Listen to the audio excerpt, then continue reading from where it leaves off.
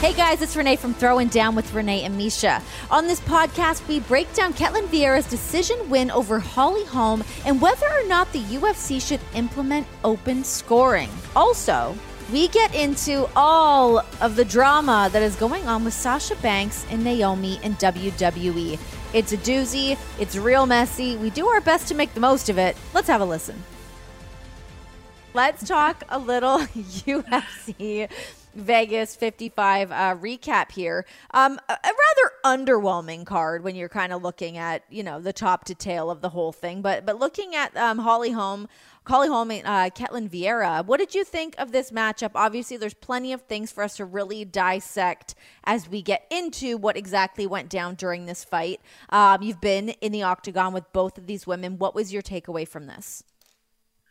Well, I really thought that Holly was going to take this one because she's so good at her counter striking. What surprised me though is I felt like it was a bad game plan, honestly. I mean, I've got a lot of love for Holly. She's one of my favorite fighters, athlete. I think she's great. So I hope, that people can understand this is more constructive criticism than I'm not trying to knock her, but I've been there too. I've made this mistake before. So I get it. Sometimes you just want to be more well-rounded and you want to try to do it all. And you want to try to prove that you are the best in all areas. But the key to victory for Holly to win this was to use her incredible footwork and lateral movement and stick and move and just look pretty doing it. She's such a clean striker. She's got all these great tools that she can just stay away. But she ended up being the aggressor, which let Ketlen be more of the counter striker. And that was really interesting to me. She did have a lot of, quote unquote, riding or control time against the cage, but she wasn't necessarily really effective in those areas. She wasn't hyper busy. At no point did it look like she was going to finish the fight, where I would argue that at least 2 points in the fight, I thought Ketlen might have it in the bag, sealed up, bow on top, done. That head kick that she landed, and then also that she had that choke in. Yeah. I think it was 2. I think it was round 2, but regardless. And then she landed that beautiful head kick Ketlen did and really kind of wobbled Holly. And there's just so much to try to discuss about this fight, because all in all, it was a close fight, and it completely depends on what you're really looking at. What were you really looking at when you're going to score the fight? Because it's very conflicted. It's very different. I know that Holly thinks that she won the fight. Yeah. I don't in this case. I could see a case. I can definitely see, depending on what you're scoring as the more important criteria. And I know, we don't want to go down the judges judging rabbit hole quite yet, but right. We'll get there. Yeah. If you're judging cage control, like that head position and just kind of driving someone into the cage as the primary criteria for whether this fight was won or not, you could certainly make a case for Holly. But I still think that the question kind of goes, if your back is against the cage, does it always mean that you're defensive? I don't think so, because Ketlen Vieira has proven time and time again that she can be highly effective in the offense with her back against the cage, with her judo tosses and trips. I mean, she took Sarah McMahon down from that position and got a finishing choke. I mean, she's very, she kind of lulls people, but then when she is aggressive from there, she's very aggressive, and she was striking back. So I think that the striking was nullified. So did I see that as a losing position for her? Not really, with the way that she was able to offset it with her own offense. And I think that's what changed my mind in that, why I thought that Ketlen won the fight. One thing that kind of stood out to me too was at one point commentary was they were actually talking about Holly being 40 and saying she was looking slower. I mean, literally immediately after she had this like beautiful sequence. But do you think that age is becoming a factor in Holly Holm's game at this point? And like, where does she go from here after having this loss to Ketlen Vieira? Well, I think maybe not even so much age, because for some reason she just seems immune to it. God bless her, Must she's be just nice, honestly. right. She looks great. She looks incredible. I think part of it might have been the really, really long layoff. She was out for 2 years. Nobody really was addressing that even young, fighters can feel a little off in their timing and a little slow when you haven't competed in 2 years. I mean, that's a long time. So yeah, 40 is a number that we could talk about, but we have a 43-year-old champion right now in Glover Teixeira. So I don't know. If it was more the time off, if it was the style matchup, if it was that she got hit with some good shots kind of early on, even that second round where she was almost getting choked. I mean, you got to think of it like the old school, like life meters on the, the Marvel games or whatever. It was like they're just beating each other on the life, you know what I mean? Like the little life meters kind of dipping. And Holly, because she engaged so much on the cage and was like really pressing, it's a lot of work to do that. So I think she fatigued herself early. I think if she had a different game plan, she could have looked as sharp as ever, but she got that muscle pump going. And, you've ever experienced that when you just, maybe you don't warm up and you just jump right into squats, or you jump right into something sweet and you're like, my God, ow. Like you get this muscle pump. Well, it's like that too. When you're out there fighting and you're trying to press someone against the cage because you're doing all the work while Ketlen's kind of just using the cage and chilling. And then she's also tossing you, which is forcing Holly to have to scramble and be on her P's and Q's the whole time. I just think Holly tired herself out with a game plan that wasn't to her best attributes in this matchup. She just needed to stay at primarily kicking range and point fight for 5 rounds. I think she definitely could have won the fight. Sucks to walk away from it feeling that way. And I mean, a lot of people really were confused as to the scoring of this and how that all kind of shakes out over the rounds. But yeah, sucks for Holly Holm to like take that loss and eat it. It does too. And there was just so much riding on this, this was kind of, a lot of people are coining this as Holly's last chance to get back into a title picture, and it didn't work out her way. I understand why you can see a way where Holly could have won this fight, as I mentioned, depending on the judging criteria. Yeah. So I didn't see it that way, because I thought that I really thought that Ketlen was closer to finishing the fight on multiple occasions, and I thought her striking was more effective. Now, I have a question I don't think anybody has an answer to that is immediately available anyways. I don't even know if we're not provided with this answer exactly either. I don't know how significant strikes are actually accounted for. Okay. I don't like, how do you quantify? Because Holly was throwing a good amount of punches, and she kind of yells and she comes forward, but I love Holly. Like, I thought she was going to win, but they weren't really landing like that. In my opinion, those were not significant strikes. Those were mimicked significant strikes. She was throwing them hard, but they were not all landing hard. Sometimes they're landing like maybe even in the chest bone. Does that really like, you look at the fight too, and she was clearly the more damaged fighter. I mean, that spinning back elbow too, that Ketlen won. I mean, all those things. So you look at the sheet of paper and it looks like Holly won the fight, but watching the fight, I just didn't feel like she was overall the more effective fighter. I didn't feel like the intent wasn't there. The intent was there, but the landing not so much. Yeah, exactly. The intent was there, but I didn't feel like those significant strikes were landing to hurt. Yeah.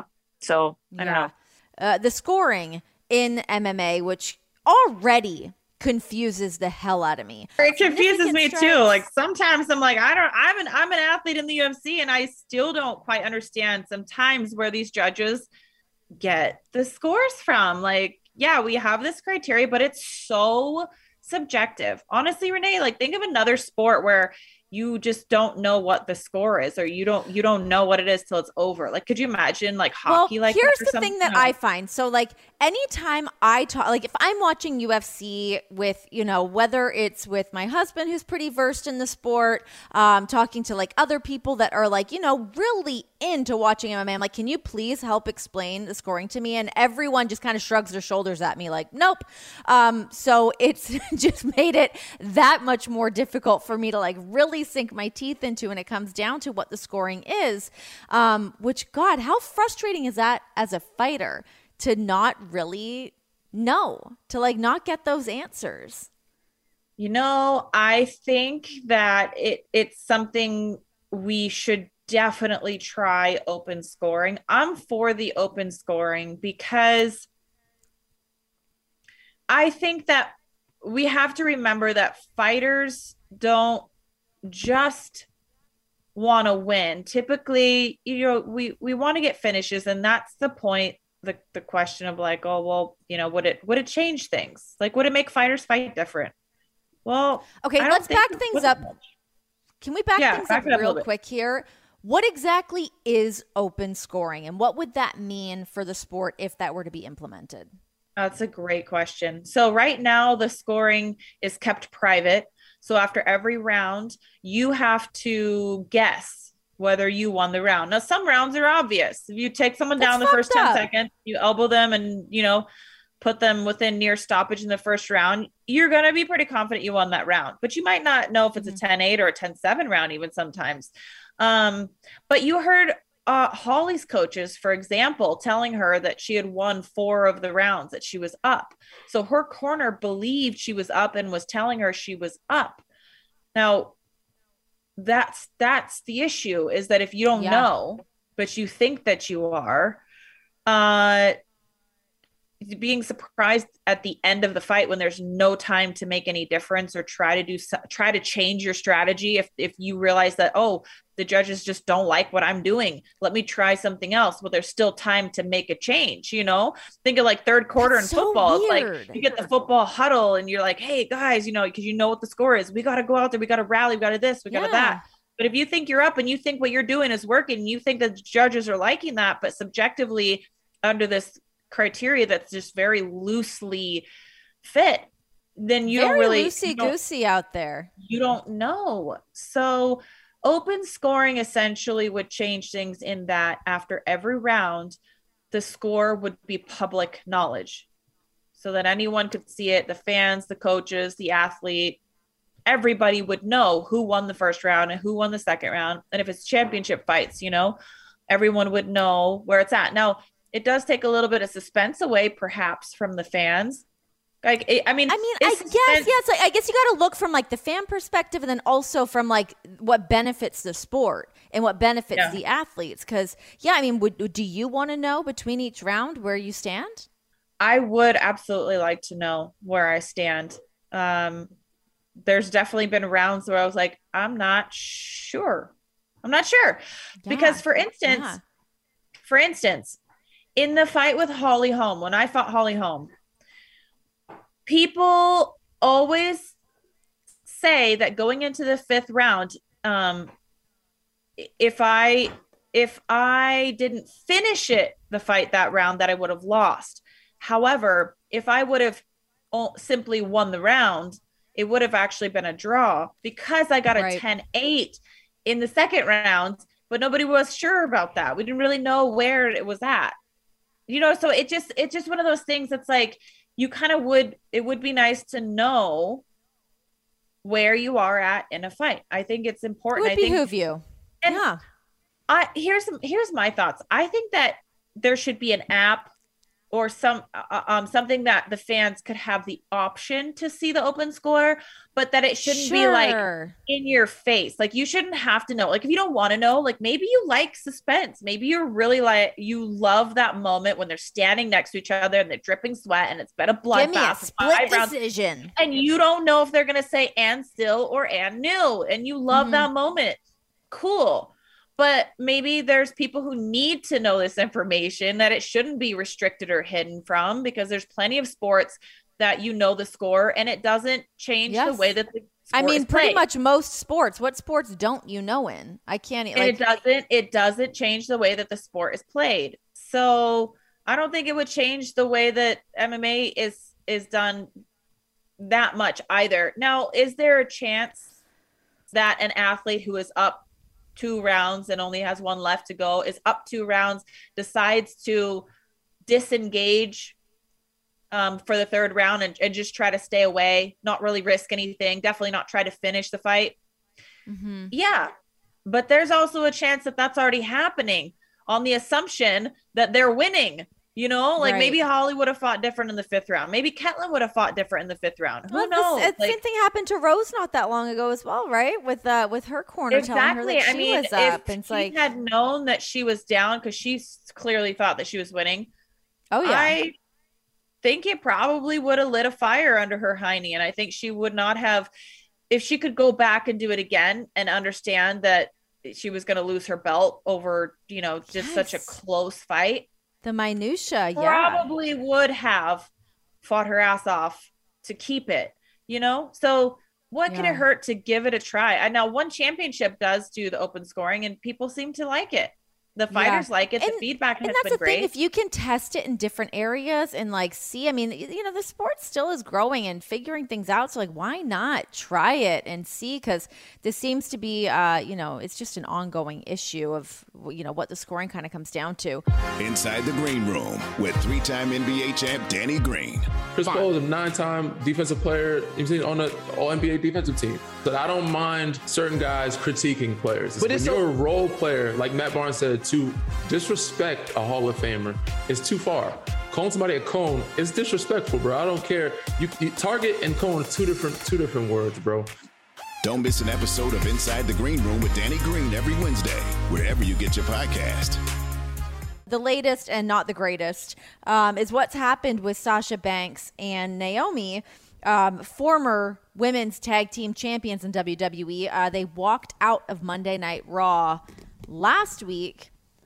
So the rumor is, and I would like to preface this entire thing by saying I know pretty much as anybody else knows. It's reading the same news that I am. I don't have any other insider information.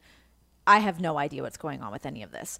But the word on the street is that they were supposed to be in a 6-woman tag match that was supposed to be seeing Naomi win and then going on to face Bianca at Hell in a Cell. And then Sasha was supposed to be facing Ronda.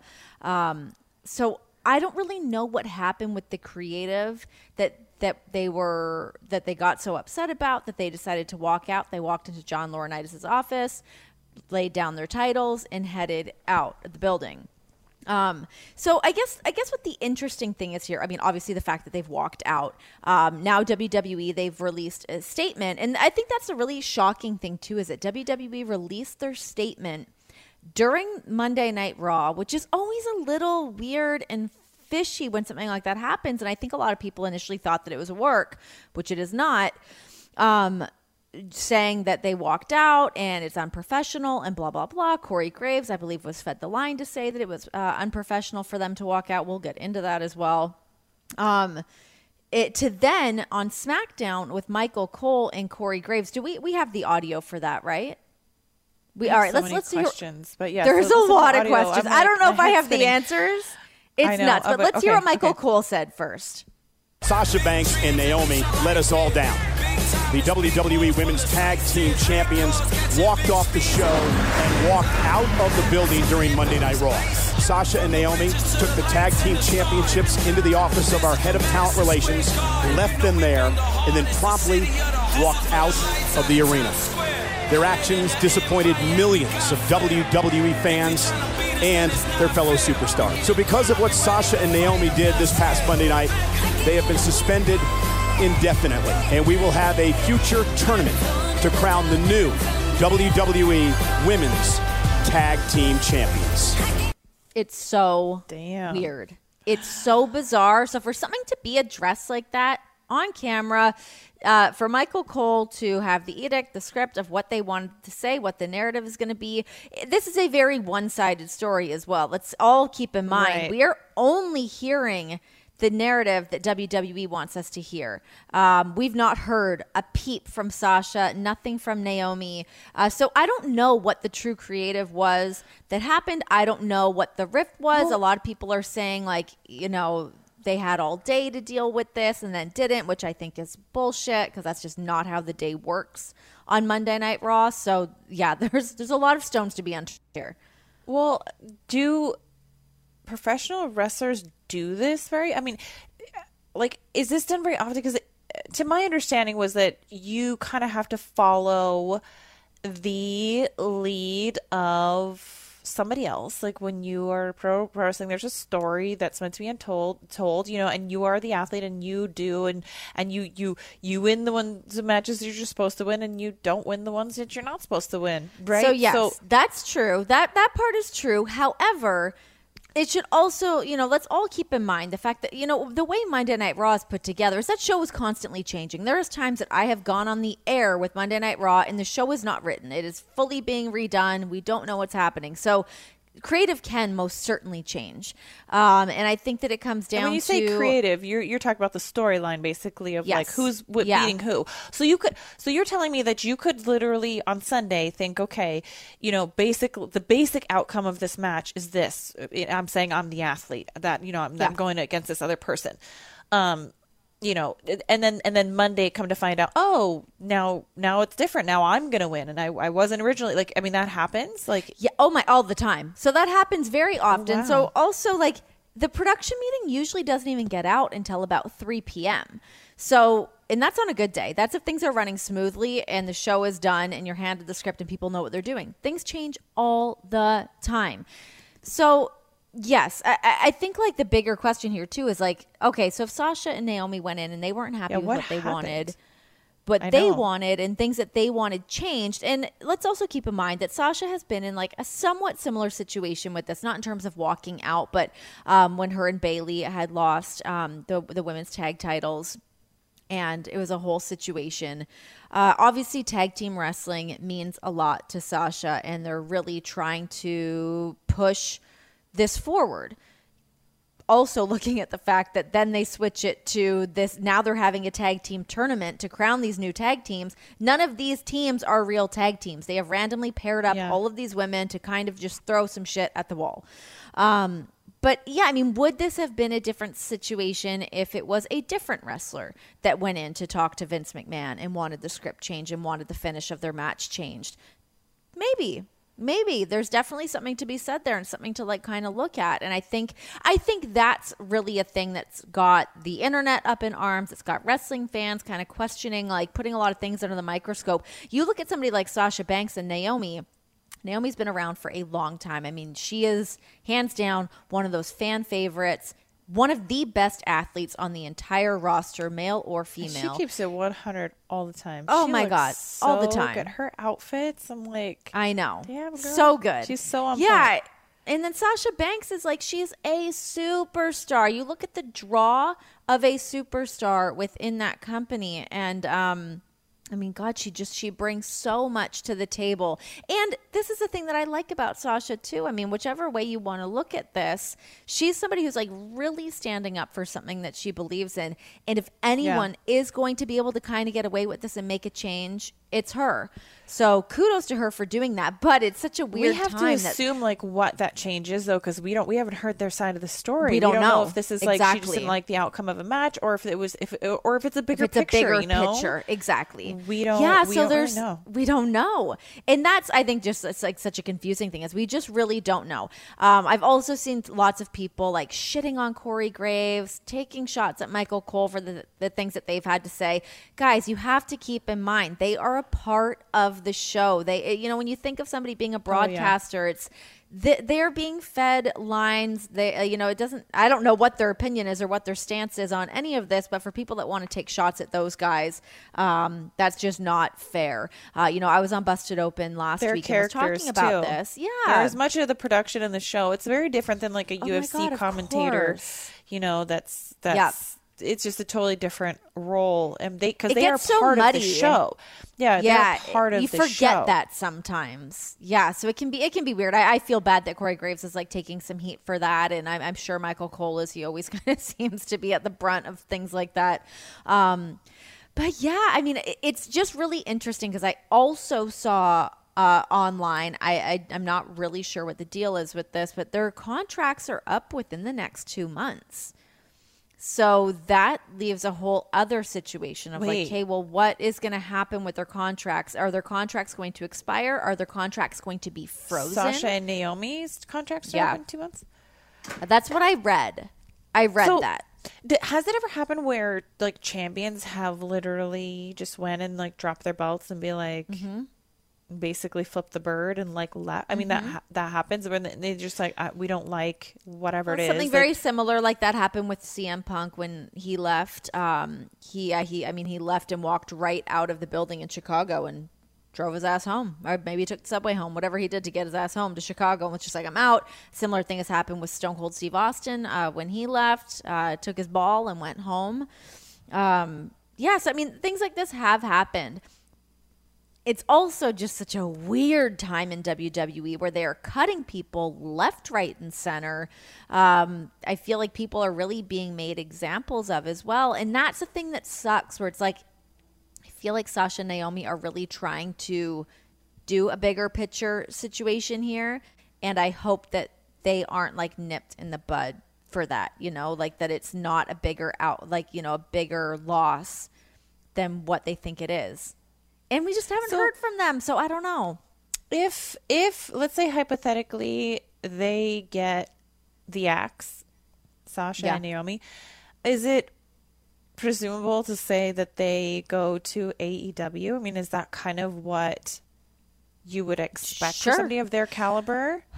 I would expect something like that. I mean, I think, obviously Tony Khan would be foolish to not bring on some women like that. The women's roster in AEW is great, but they could always use some more star power, certainly. Yeah. So, I wouldn't be surprised. But I also think Sasha's somebody who she loves Japanese wrestling.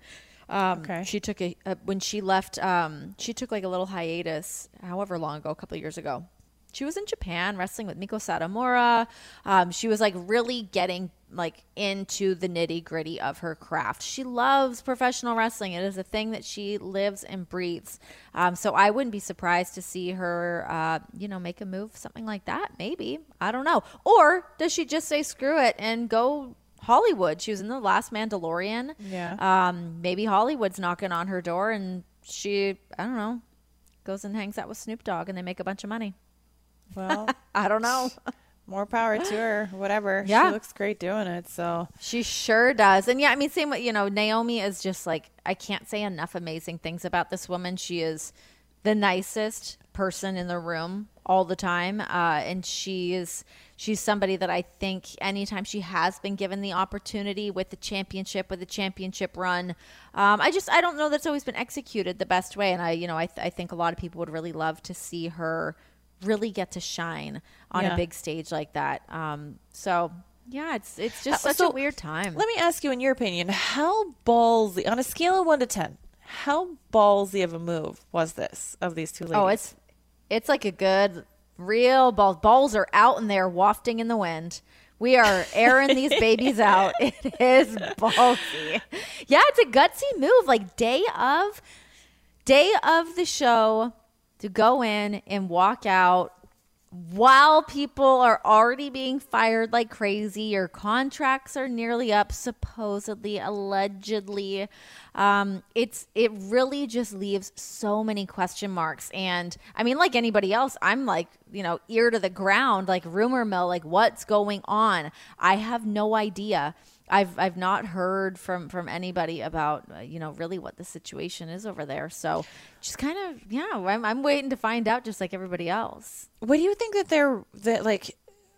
what are they risking? Like, what's the worst case scenario versus best case scenario for something like this? Because sometimes you take a stand and it works, you gain leverage. You can leverage yourself, right? Sure. And sometimes it's like, you don't. You end up somewhere that you're like, well, that didn't quite work out, the way that I wanted it. So, like, what are the two, when they make a ballsy move like this, like, what are the two scenarios that you see coming out of it? Well, I mean, I would love for them to get what they want and to make the women's tag.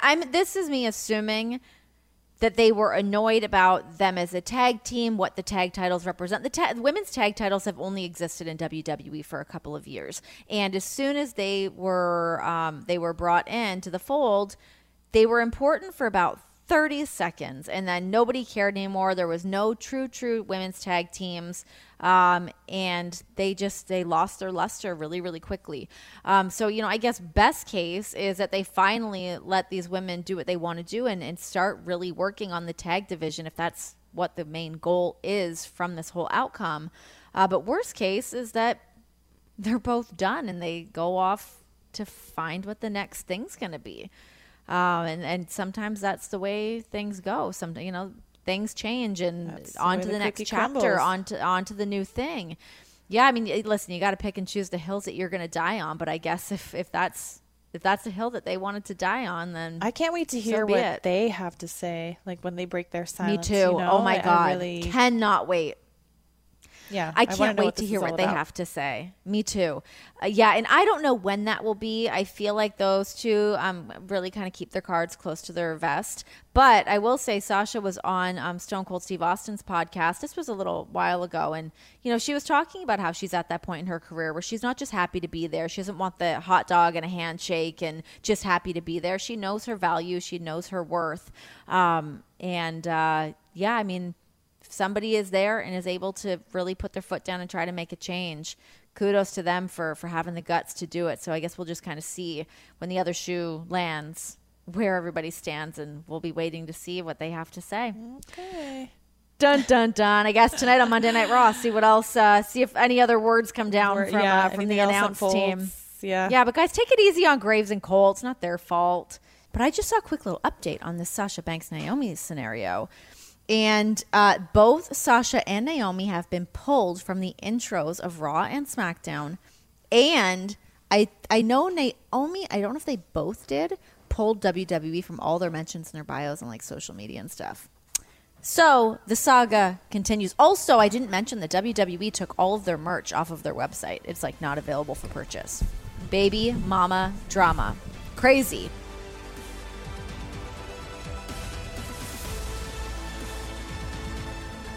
Throwing Down with Renee and Misha is part of the SiriusXM Podcast Network. The show is produced by Michael Russo and Kelly Murphy. Sound design by Nari Balin. Special thanks to SiriusXM Senior Vice President of Sports Programming and Podcasting, Steve Cohen, and SiriusXM Fight Nation Program Director, Marissa Rivas.